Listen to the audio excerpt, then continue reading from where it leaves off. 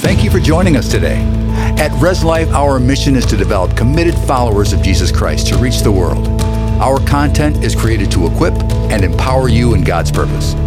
We hope you enjoy this message. Well, today I am really excited to continue speaking on the subject of faith. There's so many places we could go to start, but I don't plan on saying anything that probably some of you have not heard said before. But Peter wrote this. He said, as long as I'm here, I want to stir you up by way of reminder. We don't hear a spiritual truth one time and grab hold of everything that there is. In fact, I believe that if all of us had operating everything that we know in our life, if we had all the spiritual truth operating that we know, well, we'd all be spiritual giants. But we need to be stirred up. Paul said to Timothy, he said to stir up the gift of God. And he said, I'm going to stir you up by reminding you of truth. Well, that's what I plan to do today, is kind of stir you up. I want to start in Proverbs 18, verse 21, which says, death and life are in the power of the tongue, and they that love it will eat its fruit. I don't think that most of us, maybe any of us, really grab hold of the importance and the power that is behind the words that you speak. The Bible says both death and life are in the power of the tongue. In Romans 8, and it's talking about faith. And it says this, it says, but what does faith say? Now, one of the things that we need to remember about faith, and this will just keep on coming up, is your faith needs to be expressed. In 2 Corinthians 4, verse 13, it says, since we have, and I was talking about us, it says we have the same. Now, literally, it's saying the identical or a carbon copy. So you have the identical spirit of faith. We tend to look at people in the Bible and we think, oh, they had something different. But the Bible says that the spirit of faith, it is the same. And notice, it talks about faith as being a spirit. You could almost say an attitude. Moses had the spirit of faith when he was 80. David, he was probably about 13. So it has nothing to do with your age. But literally, the most precious possession that you can have on this earth is the spirit of faith. So he says, since we have the identical spirit of faith. So with that said, let me say this. You can know a lot of principles about faith and not have the spirit of faith. You can know a lot of things because the spirit of faith is more caught than it is taught. Not that it is more caught than taught. Moses had the spirit of faith, but Joshua got the spirit of faith hanging around him. Elijah had the spirit of faith, but Elisha picked it up being with Elijah. Jesus had the spirit of faith, and the 12 disciples picked it up being around Jesus. Some things are taught and some things are caught. Since we have the identical spirit of faith according to what's written, I believed, therefore I spoke. We also believe, therefore we speak. Romans 10:8, but what does faith say? The word is near you. It is in your mouth and in your heart, even the word of faith which we preach. So faith needs to be two places. It needs to be in your heart and it needs to be in your mouth. If it's only in your mouth, it's just like you're a parrot. You can say the right things, but it's not in your heart. But if it's in your heart and it's not in your mouth, listen, you are disqualified. Now, let me give you a little example of this. Jesus is staying right outside of Jerusalem at the house of Mary, Martha, and Lazarus in a little town called Bethany. And in the morning, as they're going into Jerusalem to the temple, Jesus would be coming down the Mount of Olives, and he sees a fig tree. And he goes over to find figs, and there's none. And the Bible said that Jesus cursed the fig tree. The disciples later say, Jesus, look at the tree that you cursed. Now, most of the time when people think about a curse, they think about 4-letter words. Jesus did not go, you blankety blank tree, right? What Jesus did was he said, no one ever eat fruit from you again forever. Jesus spoke negative words of death to that tree. And the disciples say, you curse that tree. Now, when God tells the Levites to bless the children of Israel, he said, you shall bless them saying.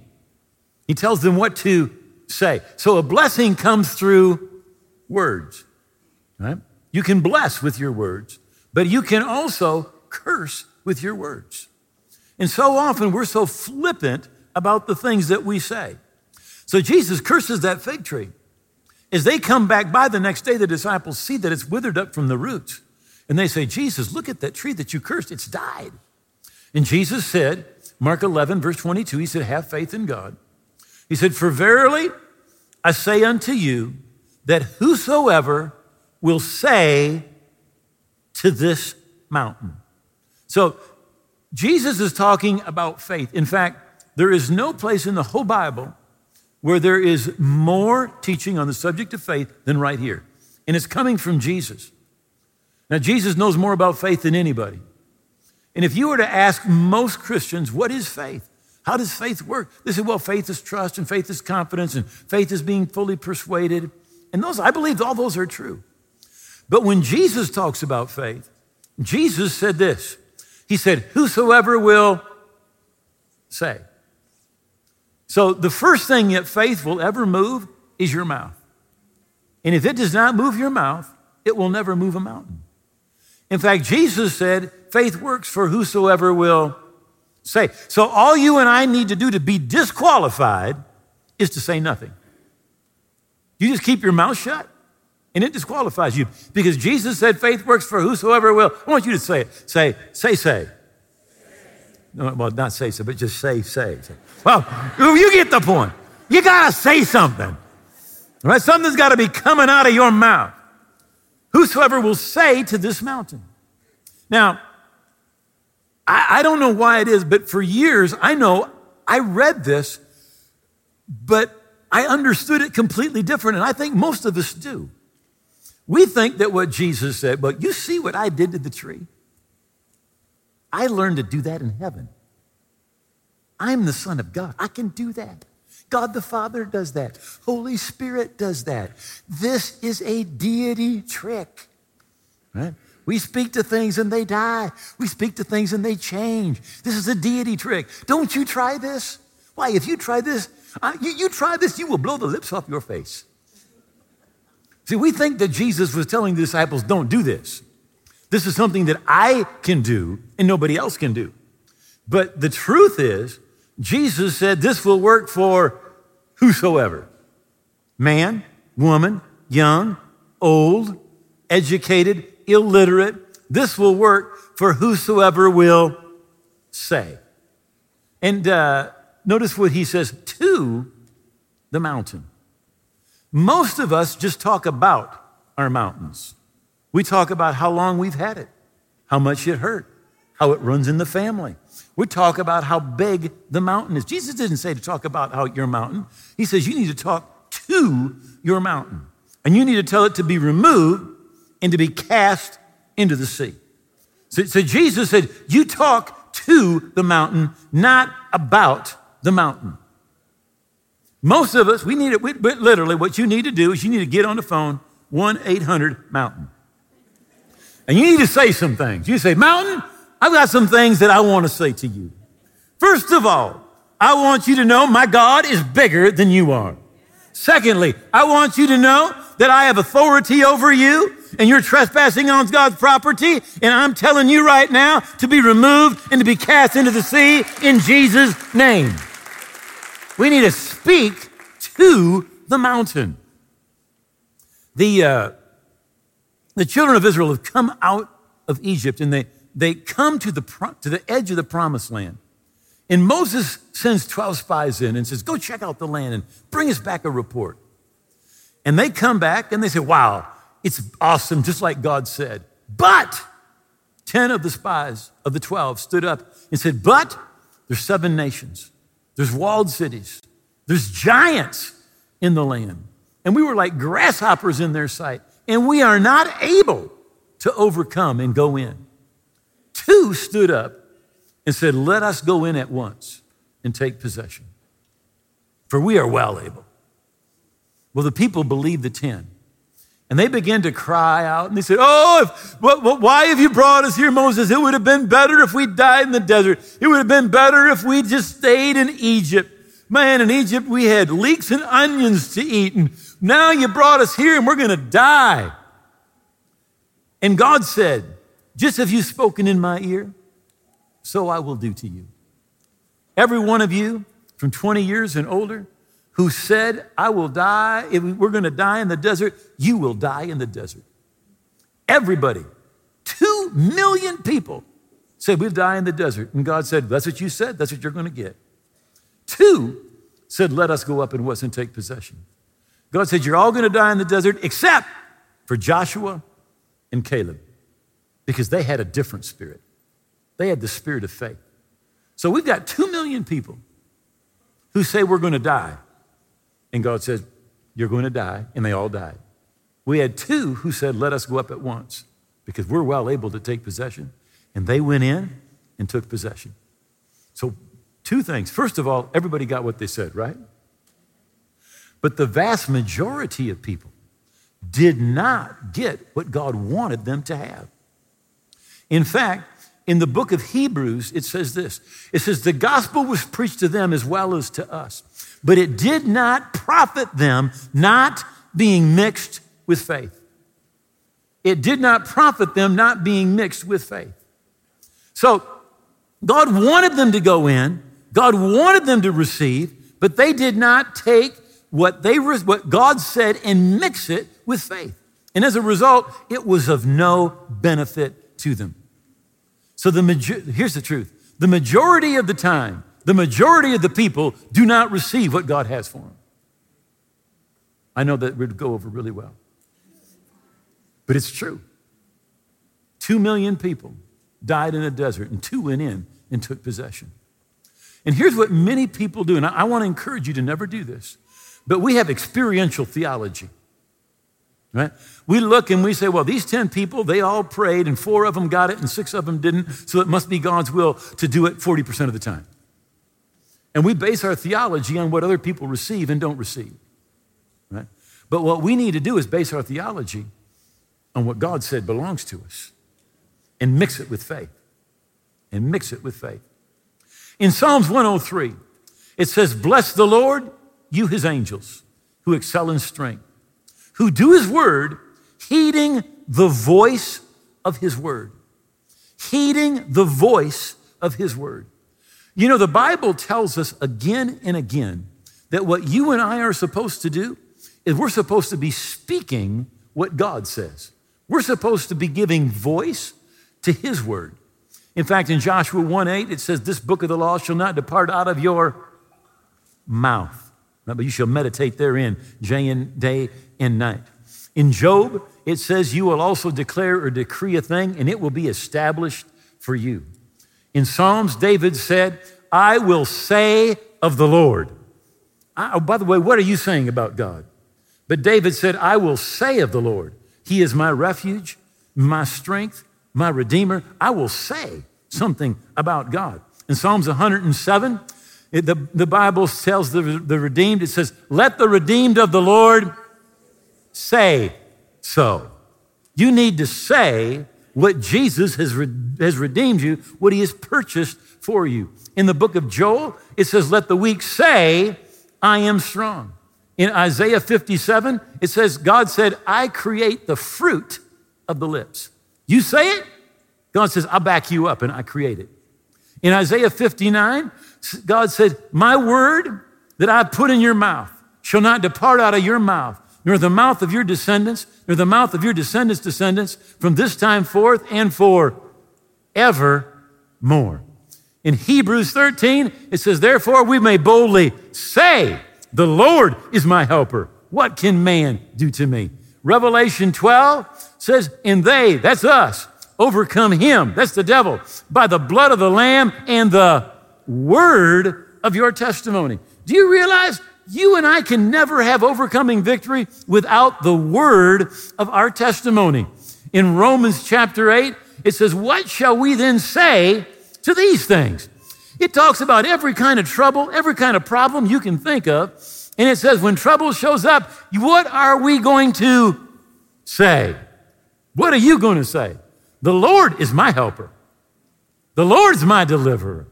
What can separate me from the love of God? Not principalities or powers, not things present, not things to come, not life, not death. We're supposed to be saying something. In fact, the more I read the Bible, the more I'm convinced God's just trying to teach us how to talk, because we are a mess.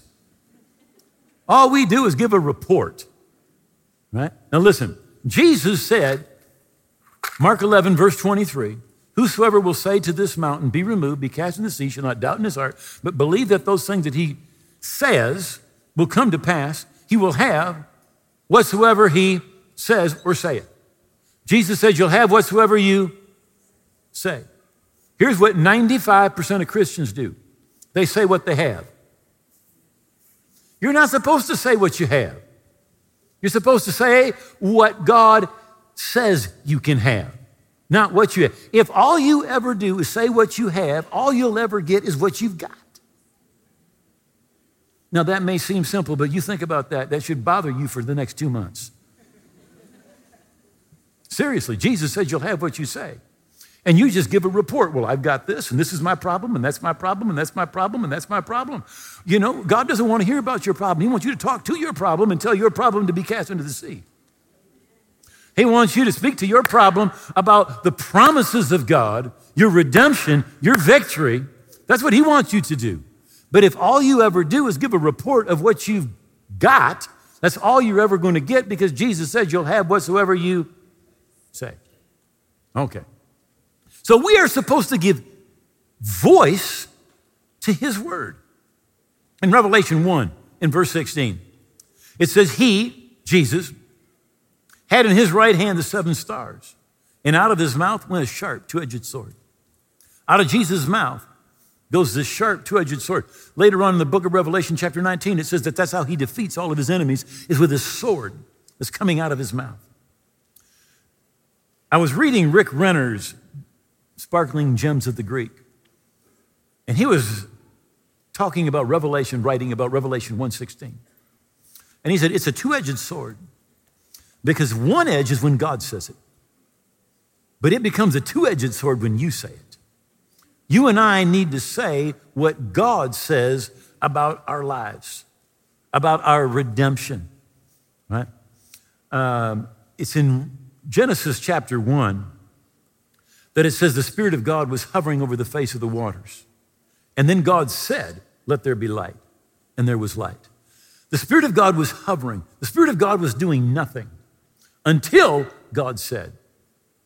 And what I know to be true is this, that the Spirit of God begins to move when you and I begin to speak. When we begin to say what God says, then the Spirit of God begins to speak. And otherwise, he's hovering, he's there, but he begins to move when we begin to speak. In Ephesians chapter 6 and verse 17, it says to take the helmet of salvation and the sword of the Spirit, which is the word of God. It's literally talking about the spiritual armor that a Christian is to have. And it says the sword of the Spirit, which is the word of God. In other words, your Bible, inside of your heart, becomes the sword. See, in the Greek language, what's translated word of God, there's 2 different words that can be translated. One is the word logos. Logos. It refers to the entire word of God. And the other is the word rhema, and that's what's used here. It says the sword of the Spirit is the rhema. It's the rhema of God. Now, if it was the logos, it would mean your Bible. I've actually seen people do this. They're praying for somebody, and they think there's some sort of a demonic oppression, and they put their Bible up. Like the Bible, that physical Bible is going to somehow protect them, right? but it's not a physical Bible that's going to protect you. It's the sword of the Spirit. It's the rhema of God. The rhema is not the whole Bible. The rhema is the word that has come alive on the inside of you. As you meditate on God's word, and that word becomes alive on the inside of you, right? That's why some people's rhema, sword of the Spirit, is about this big. And other people have a rhema about this big because they've been meditating on the word. And it's as we meditate on the word that it becomes the sword of the Spirit. In Ecclesiastes 8:4, it says, where the word of a king is, there is power. In Revelation chapter 1, it says that Jesus has made you to be a king and a priest to God the Father. And where the word of a king is, there is power. And at least you think, well, you're just taking two verses that have nothing to do with each other. Listen to Romans 5:17. For if it because of one man's trespass, offense, death reigned through that one, much more surely will those who receive God's overflowing grace, unmerited favor, and the free gift of righteousness, putting them in right standing with himself, reign as kings in life through the one man, Jesus Christ, the Messiah, the Anointed One. It just said right here that every believer has the potential to reign as a king in life. That's God's will for us. And where the word of a king is, there's power. The way that you exercise your faith and your spiritual authority is by what you're saying. Right? So Joshua 1:8, because we're talking about faith, and we've got to talk about how it comes. It says faith comes by hearing, Romans 10:17, and hearing by the word of God. Now, it's not just talking about with your physical ears. It's talking about with your heart. It's talking about with your spirit. Jesus was often say, he who has ears to hear, let him hear. Well, everybody had ears on the outside, but he was talking about, do you have ears on the inside? So Joshua 1:8 says, this book of the law shall not depart out of your mouth, but you shall meditate in it day and night. Now, when you're meditating on the word, you're thinking about that word. In fact, a negative form of meditation is worrying. Some people say, how do you meditate? How many have ever worried about something? In fact, some people are proud. I'm a worrywart. Well, you know how to meditate. You're just doing it the wrong way. You're just focusing on the wrong thing. You know, in Eastern religion, when they talk about meditation, they want you to empty yourself, right? Empty yourself of all of your thoughts and all of your desires. Well, that is not Bible meditation. In fact, Jesus said, what things soever you desire. You're supposed to have a desire, but you're supposed to fill yourself with the Word of God. Fill yourself and begin to see the Word of God working on the inside of you, right? And see, because here's the truth. Everything that we receive from God is an inside job. It happens on your inside before it ever happens on the outside. I'll give you an example. Jesus said, lay hands on the sick and they'll recover. Before you ever lay hands on somebody on the outside and see him recover, it's going to happen on the inside. You meditate on that and you see yourself praying for people and you see yourself, you see them recover and you see it on the inside and you meditate on it and it happens on the inside before it happens on the outside. Peace is an inside job. Healing is an inside job. A breakthrough or deliverance, they're inside jobs. Joy is an inside job. Provision is an inside job. You've got to see it on the inside before you're ever going to see it on the outside. And when meditation is seeing it on the inside before it happens. When the prophet Elijah goes up to Mount Carmel, there's been a drought for 3.5 years. And he goes up on the mountain and he prays and fire falls from heaven and consumes the sacrifice. And the king and all the people fall down and say, the Lord's God, and they kill the false prophets of Baal. There hasn't been rain in 3.5 years. And Elijah, the prophet, said to Ahab, Go up, eat and drink, for there is a sound of an abundance of rain. Now, did he see any rain on the outside? Man, there wasn't a cloud. Literally, there was not one cloud in the sky.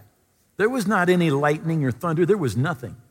But on the inside, he saw something, right? He went up on the top of that mountain and he prayed. And then the Bible says that a cloud the size of a man's hand began to rise out of the Mediterranean Sea. And he said, hurry up, because that rain, I hear it coming. And as he's beginning to just descend, there's lightning, there's black clouds, there's thunder, and there's so much rain that it stops people from even traveling, right? But he saw it on the inside before he saw it on the outside. You see, you ultimately move in the direction of your dominant thought. Now, he's just prayed and fire came from heaven. He prayed and it begins to rain. And the evil queen sends word and says, by this time tomorrow, you'll be dead. I'm going to kill you. And this is what the Bible says. I quote King James. When he saw that, he turned and he ran into the desert for 3 days. She said, I'm going to kill you. And when he saw that, how many of you know you don't think in words, you think in pictures? That's how you think. You think in pictures. And when you're reading the Word of God, you need to be picturing yourself doing what the Word of God is telling you. You identify with someone in the story that's in the Bible. 4 or 5 months ago, I was watching a movie with several of my grandkids. And the movie comes on, and immediately we have a little war. First one girl says, I'm her. No, the mother granddaughter says, no, I'm her. No, I'm her and you can be her. And then the little brother's like, no, I'm him. Right? How many know when they're watching a movie, they're identifying with somebody? Right? And the same thing should be true when you and I get in the Word of God. We should be identifying, all right, with somebody. What's happening there should ultimately be happening to us. Romans 4, verse 17 says, as it is written, God is speaking, I've made you the father of many nations. In the presence of him whom he believed, God, who gives life to the dead and calls those things that do not exist or that be not as though they did or though they were. Now, here's what God did. He came to Abraham, who's at this time still just called Abram. He's 90 years old.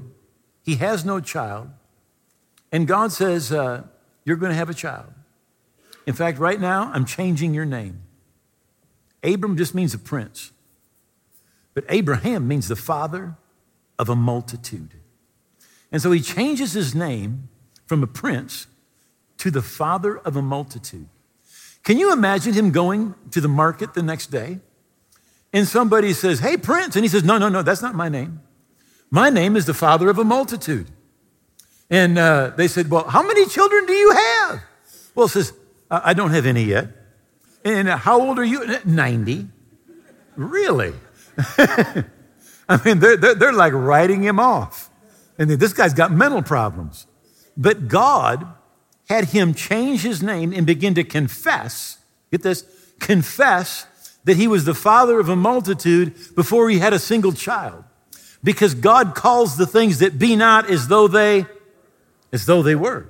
See? And God will have you and I calling things that be not as though they were. Right? Because that's how God operates. Right? So, continuing on. He gives life to the dead, calls those things that be not to exist as though they did. Who contrary to hope, in hope believed, that he might become the father of many nations according to what was spoken, so shall your descendants be. Now, when God said it, he believed it. Bible faith, listen, is always dependent on believing what God has said. It's not some crazy idea that you come up with or I come up with. Bible faith is believing what God has said. So God had said, according to what was spoken, God said to him, so shall your descendants be. And not being weak in faith. You see, you can be strong in faith or you can be weak in faith. He did not consider his own body already dead, since he's about 100 years old, nor the deadness of Sarah's womb. And he didn't waver at the promise of God through unbelief, but was strengthened in faith, giving glory to God. Now, literally, he became stronger in his faith as he would begin to give glory to God. He began to thank God. He began to say what God said. And as he did, he grew strong in faith. His faith grew. And you and I, it's the same thing. We need before, how many of you know when the giant's laying dead, everybody can shout? But it takes a believer to shout while the giant's still standing. See, David was declaring what was going to happen before the giant fell. See, and Abraham was thanking God before Sarah became pregnant, before the child was born. He didn't waver at the promise of God through unbelief, but was strengthened in faith, giving glory to God, and being fully convinced. The King James says, being fully persuaded that he who had promised was also able to perform. You know you're in faith when you are fully persuaded. No doubt. You can look at the problems. You can look at what the world sees, the situation, the giant, but you're fully persuaded that God will do what God has said that he will do. That's what faith does. Right? And you and I, no different than Abraham, should do the same thing. Let me close with this. Words literally are weapons. They are weapons. Death and life are in the power of the tongue, and they that love it will eat its fruit. Right? Now, how many ever heard somebody say you're going to eat your words? I'm the only one? All right, come on. The truth is, you are going to eat your words, whether they're for life or whether they're for death. You're going to eat your words. But our spiritual battles are fought with words. Right?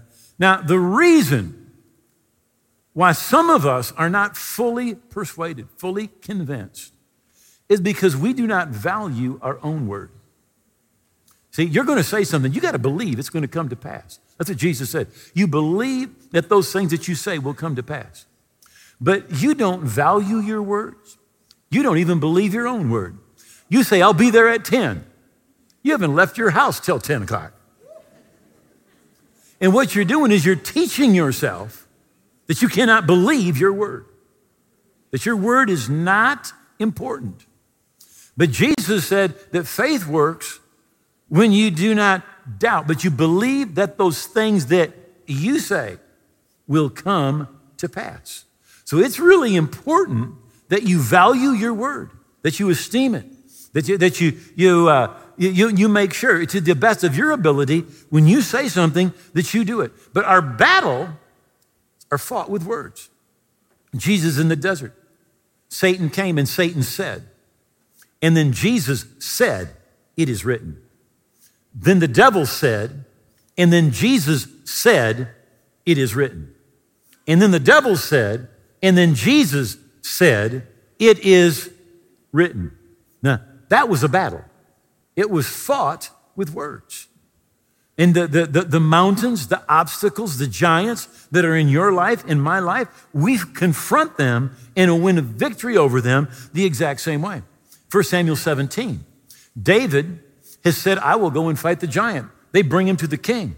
And the first thing the king says, you can't fight him. You're just a kid. And he's been a man of war since his youth.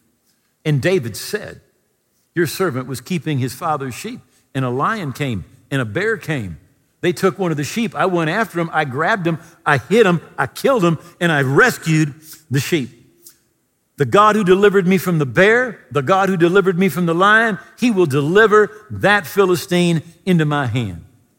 He goes out to see the giant, and the giant sees him, and the Bible says the giant saw him and despised him because he was a ruddy kid, red-faced little kid. And the giant said, come to me. You come with stick. You come with a stick. He's got his shepherd's staff. You come at me with a stick. Come here. I'm going to kill you, take your head from you, and I'm going to feed you to the birds of the air and the beasts of the field. And David said, you come against me with a sword and a spear, but I come against you in the name of the Lord of hosts, the God of Israel, whose armies you have defiled. And today I will kill you, take your head from you, and feed your body and that of the Philistines to the birds of the air and the beasts of the field, that all the world may know that there is a God in heaven. Woo! Then he put his little hand in that sack, took that stone, threw that at that giant, hit him in the head, knocked him down, went over, cut his head off, and the devil did not say anything else. Goliath did not say anything else. Do you know David won that battle with words? If he had missed him with the stone, he'd have killed him with the stick. He won the battle with words. And every time you run at your giant, remember, you need to have your mouth working. Because Jesus said faith works for whosoever will say to this mountain, be removed, be cast into the sea, and shall not doubt in his heart. But believe that those things which he saith will come to pass. He'll have whatsoever he saith. Would you bow your heads for just a moment, please? Wherever you're at online, if you can. You know, our culture believes that good people go to heaven. The Bible does not teach that. The Bible teaches that it is forgiven people that go to heaven. And Jesus said, I'm the way, the truth, and the life, and no one can come to the Father except through me. That means that all the good things I could do could never make me right with God. And all the good things you can do will never make you right with God. But so many of us, we're trying to earn God's approval. But Jesus said, I'm the way. So what Jesus said was, you must be born again. And what that means is this: you need to give Jesus all of your heart and all of your life. And he is not a thief that he would steal your heart. He's not a manipulator to trick you. And if you haven't given him all of your heart and life, you still have it, but you need to give it to him. Somebody said, but I believe in God. You know, we all do. We've all celebrated Christmas and Easter. But salvation is not about your head. It's not about what you know. It's about your heart. Have you given all of your heart and all of your life to Jesus? And again, Jesus won't steal it. He won't trick you into giving it. But the Bible says that today is the day of salvation. And if you haven't given him all your heart and life, you need to do this. So I'm going to ask everybody, whether you're online or whether you're here, if you can, would you please put one hand over your heart? Lift your other hand towards heaven. If you're away from God, you're not right with God, we're going to pray this prayer. And I want you to make these words your own and to say this out loud. Say, oh God, I believe Jesus died on the cross. I believe his blood paid for my sins. And I believe he rose again. I give him all of my heart and all of my life. I hold nothing back. I am going to live for Jesus every day. And I thank you that you've heard my prayer, that I am forgiven, my past is gone, and I'm a part of your family, your kingdom, today and forever, in Jesus' name, amen. We hope what you heard today has been encouraging and given you new insight into the Word of God. We upload weekly, so join us again next time. Be blessed and enjoy your week.